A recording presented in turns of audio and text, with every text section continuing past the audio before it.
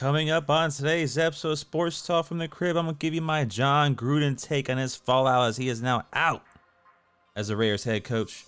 Lamar Jackson, a pocket passer. I'm going to go over that historic Monday Night Football performance. Give you my marquee matchups this week in the NFL.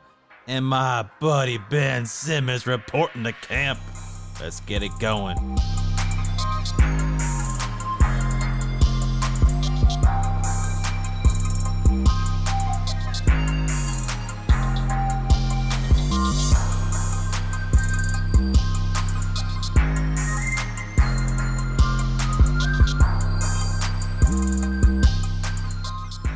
Hey everybody, welcome to another episode of Sports Talk from the Crib. I'm your host, Tanner Christian. It's a beautiful Wednesday and the podcast is booming. I just want to take a second to thank everybody who listened to the last episode on Monday. We're back, yes, Monday and Wednesday, streaming on all platforms. So I appreciate everyone checking out the last episode. Hope you all are checking this one out too, and the more to come. It's been great. And website, FuelingHeatEntertainment.com is FTAG.com. So be sure to check out that website too. Let's keep it growing. Let's keep it going. Appreciate the love. Today, got a little bit of topics for you. A lot of it has to do with the fallout in the first topic anyways. The fallout of Jon Gruden. I'll give you my take on this. And I just want to kind of keep this one a little bit short. Like, obviously, with the old racial thing, slurs and comments he made in emails, he is out as Raiders head coach. He resigned, but basically, he's fired. Pushed him out the door. And I got a little bit of a problem with it. Obviously, I don't condone the words and everything that was said. I'm going to make that very clear. But I just think the NFL pushed this hard. How did the emails leak so quick like that? The first email came up. He apologized, made a mistake. He said what he said. Then he coached his Sunday's game. And then all of a sudden, all of them come out.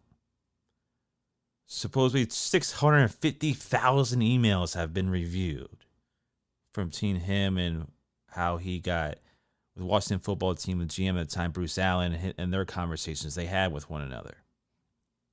Yes, he used some slurs in there, I guess. And used some, gay slurs, I guess. Talking about Jeff Fisher and how he drafted Michael Sam and whatnot when he was head coach at the Rams. So obviously we don't condone and want this type of thing to be out there. But my thing is this, when it really comes down to it, the NFL said, Mark Davis, the owner, you didn't go and do anything about it. Now everybody has it. Wall Street Journal, New York Post publishes the article.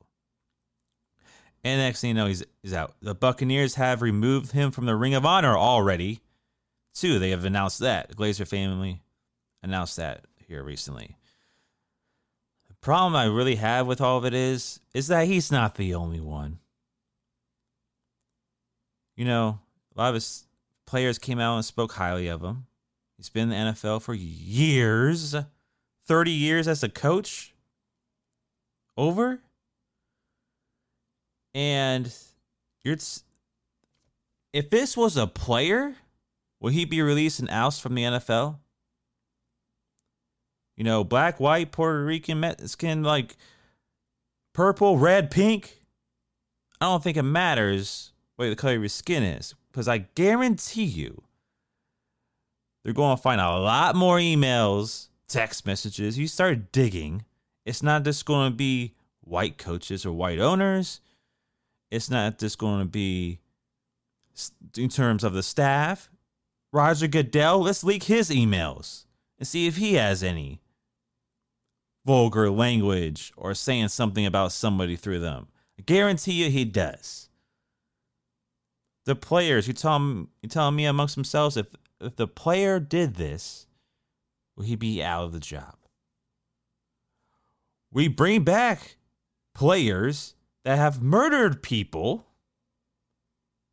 in the NFL. They've allowed to be played in the NFL. Remember that Dante Stallworth story? We also have people that have beaten women alive on camera. Welcomed back and making millions of dollars in the NFL. A white head coach says a few words,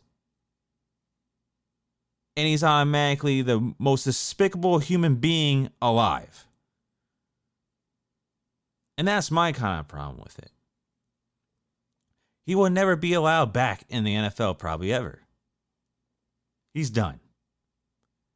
He won't get an announcing job, probably ever. He's done.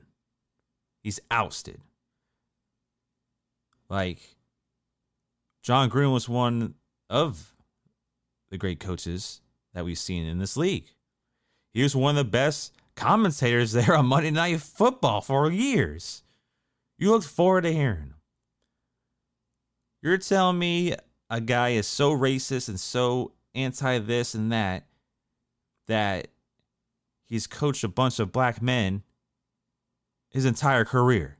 The NFL was mostly black men. So now he's the biggest despicable racist human being alive. Now, you gotta forgive. Forgive and move on. He resigned. He takes it, responsibility. Okay? That be it. It's just not ridiculing, man, because I guarantee you there's a lot of people on his own coaching staff, too, at the Raiders that probably be saying the same things. Could be. It's a possibility. I bet you there's some players in that locker room that said a lot of things probably towards him that pretty damn vulgar and maybe racist in itself, but they're not going to get in trouble about it. So, the slope here is the cancel culture, and then it's not really cancel culture. I don't know if I want to put that in here with this, but it happens a lot more often in the NFL than probably any other sport in America. But like, it's just, come on. It's not this one person. The players, the things they say on the field to one another, it's the same kind of language. So he attacked DeMaurice Smith, the NFLPA guy. He attacked Roger Goodell. Like, who hasn't? But that's just the problem I have. Hey, we respect him for coming out and apologizing.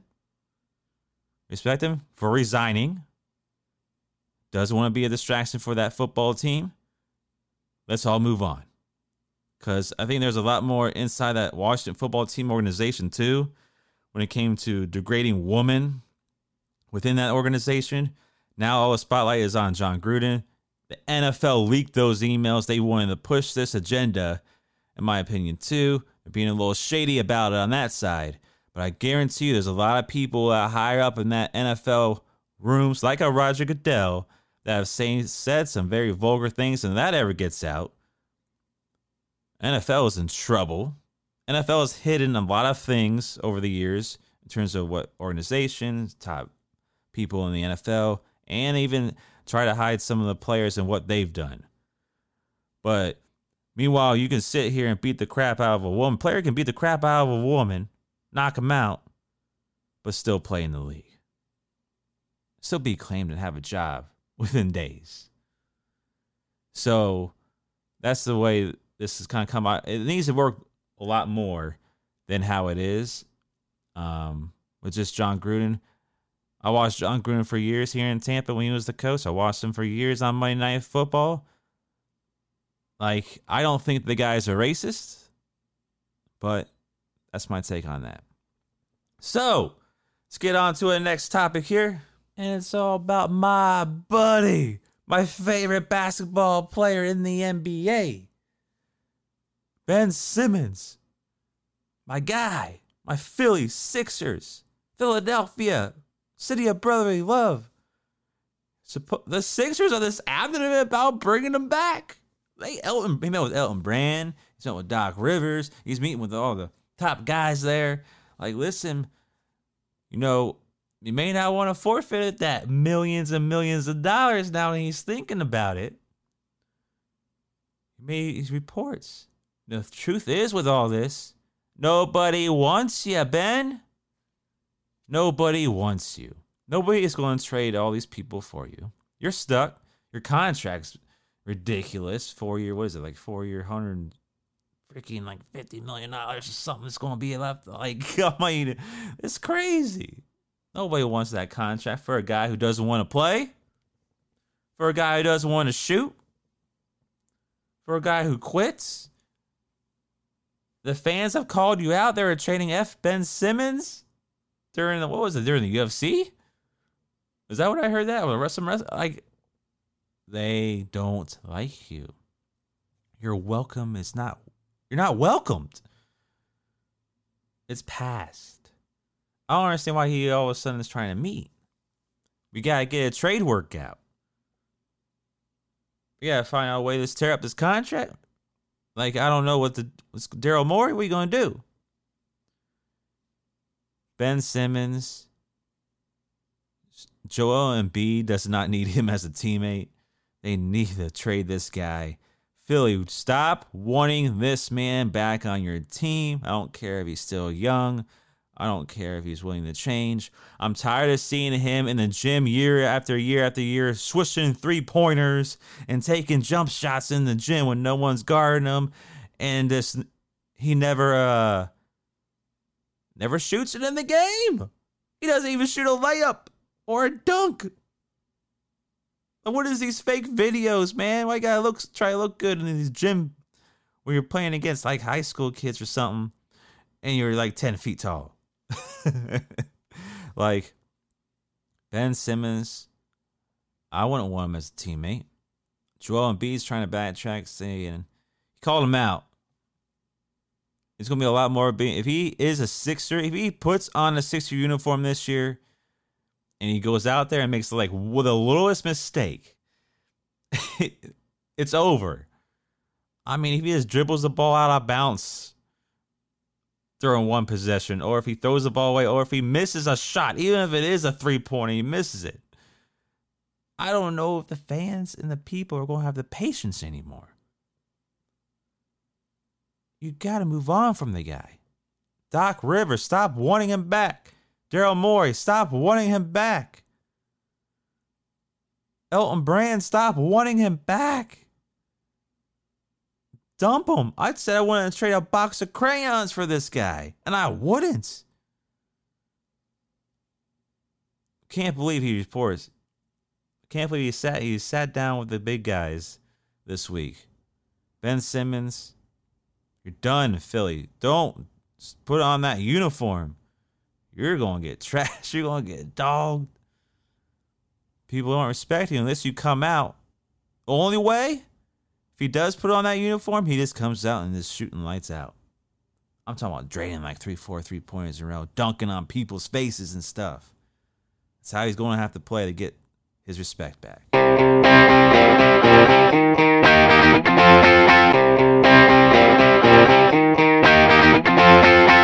Lamar Jackson. Let's talk about that historic Monday Night Football performance. The Ravens are down 25-9 in the fourth quarter. Lamar Jackson, touchdown, 2-point conversion, touchdown, 2-point conversion. Mark Andrews had a lot to do with it, as he got 11 catches for 147 yards, a couple touchdowns to help Lamar Jackson. But this man put the team on his back, no. 442 yards, 4 touchdowns. He was 37 of 43. He only missed 6 times. Lamar Jackson's now a pocket passer? A lot of it happened in the pocket. Marquise Brown hit him a few times on some big plays and a touchdown to win it in overtime, 31-25. Like, the Colts, I mean, if Blankenship hits a field goal, we would be talking about that impressive performance, but Lamar Jackson was showing that he could throw the ball in the pocket. Is it time to finally pay respect to the man that he can be that type of quarterback and not just a man that's fast and can outrun you and gets all those crazy rushing yards? Can this win propel him? And I think it can. They now move to 4-1 on the year. They've struggled a little bit this year in games that you thought they could win pretty handily. They struggled in the opener against the Raiders. They struggled against the Detroit Lions. They had that, remember the crazy kick that Justin Tucker set an NFL record on to beat the Detroit Lions just a couple games ago. So the team has not looked great in every week. Their defense is a concern right now. They're not playing very well at all, especially in the passing game. They let up a lot of yards in the passing game. But it mattered most. I think this type of win is going to propel them because Calais Campbell has some insane plays there too for Baltimore where he gets the sack, and then he stops Jonathan Taylor in the backfield and he blocks a kick. Like Calais Campbell and that team got pumped up real quick, and Lamar came to show up. It was a party in Baltimore after the game of this.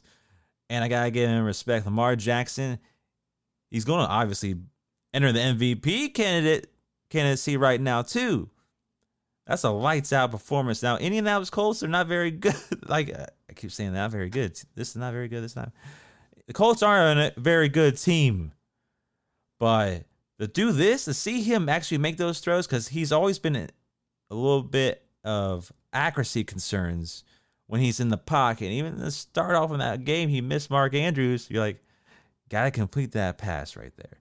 And then he just goes on a tear. This is going to help propel Lamar Jackson. We've seen he could do it. They have the weapons. The running game, despite losing running back after running back after running back, they're still going to run the ball on you with that committee. Hollywood Brown. Got Sammy Watkins. Got Rashad Bateman, the rookie, coming back. He's going to get in some game action here soon. Mark Andrews, one of the best tight ends in the game. He's right there to me with George Kittle and what's his name? Oh, Travis Kelce. Okay, we almost forgot this time. Travis Kelce, George Kittle, and Mark Andrews. Those are the Darren Waller you can kind of throw in there too, but Mark Andrews is better. He's like right there with Kittle and Kelce. He's a fantastic tight end. Lamar Jackson's security blanket. That's who he needs to go to. That's who he went to down the stretch too for those 2-point conversions and those touchdowns. But it's time to finally respect this man. Lamar Jackson is that guy. I gotta give him the credit. And I think this is going to help propel Baltimore Ravens to make a serious run in the AFC. That's the type of victory you need to do that. And I'm looking forward to this team, like how it's coming in the coming weeks. Because Lamar Jackson is that guy.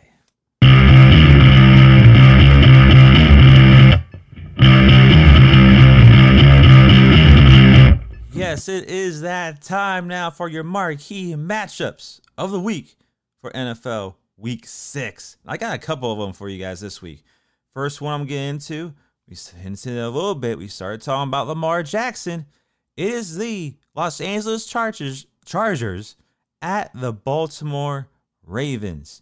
One of the most intriguing matchups. Justin Herbert going up against Lamar Jackson. Chargers are 4-1 in the year. Ravens are 4-1 in the year. These two AFC teams, I can't wait to see the game. They both play pretty well. They've had a little bit up and downs a little bit. Chargers have lost to the Cowboys. Ravens coming off that impressive Monday Night Football performance. Marquee matchup. Remember, I was hitting on it. Ravens that win on Monday night could help propel them. And if they beat the Chargers this week, time to take them serious, big time in the AFC. But we're going to get into some things here. Justin Herbert, he has 1,576 yards on the year, 13 TDs, 3 picks. Lamar Jackson's got 1,519 now off that 400-plus one on Monday. 8 TDs, 3 picks. Of course, he's the main runner right now for Baltimore too. And that is going to play into their strengths. Here's some key facts into the game. The Chargers defense is not very good against the run at all this year. They're giving up over 157 yards a game. What do the Ravens do best? Run the football. So that's going to be a key part of the game. Chargers defense are going to be able to stop the run enough to hold Lamar Jackson and that running back committee in check. Now, the Ravens defense gives up a lot of passing yards this year. You know, they're without Marcus Peters because he tore his ACL in camp. That's where secondary is showing a lot of injuries there, too. They're giving up 315 yards in passing a game. Near the end of the list. Like, what do the Chargers do best? They throw the ball. Justin Herbert, Eckler out of the backfield. You got Keenan Allen and Mike Williams. You also got Jared Cook, the tight end, who's one of the most underrated signings, a classy veteran to fill in that tight end hole there when you let Hunter Henry go. They've improved in the draft. They signed free agents to come get on that offensive line. Chargers, Justin Herbert is the real deal. The LA Chargers were my pick to come out of the AFC. So I got to ride with them. But that's a big-time matchup, one of the marquee matchups I have this week. And it's just going to be a tough game. If I had to pick, I got to still roll with my Justin Herbert and Chargers. But I don't know if I'm that confident because I think the Baltimore Ravens with that Monday night game, they're at home again. I think the Baltimore Ravens are going to come out with this victory at home. But I really want my Chargers and Justin Herbert to ball out. I'm not going to be mad if they win. But I have to I think the momentum, even though the Chargers came off a crazy victory too against the Browns in that shootout at home in LA, 47-42. So they came out on top. They're making these plays. They're making key fourth down in the fourth quarters. They're just going for it. Brandon Staley, their head coach, is just letting the offense fly. He's bringing that different philosophy, and this is just working. So the Chargers are coming off a very, very high game, too, against Cleveland and beating them. So now I'm kind of backtracking a little bit. I made a switch already on there. I'm going to stick with them this time. I want to stick with Baltimore. I think their victory kind of helps propel them more. Because they're at home, too. I'm not going to flip it. I'm not flip-flopping it. But I'm not going to be mad, like I said. All right, now the other marquee matchup I have for Sunday is the Arizona Cardinals at the Cleveland Browns. Yes, it's 2021, and we're talking about a marquee matchup of Arizona Cardinals and Cleveland Browns because these franchises have turned themselves around. Cardinals are undefeated. The only undefeated team left, 5-0.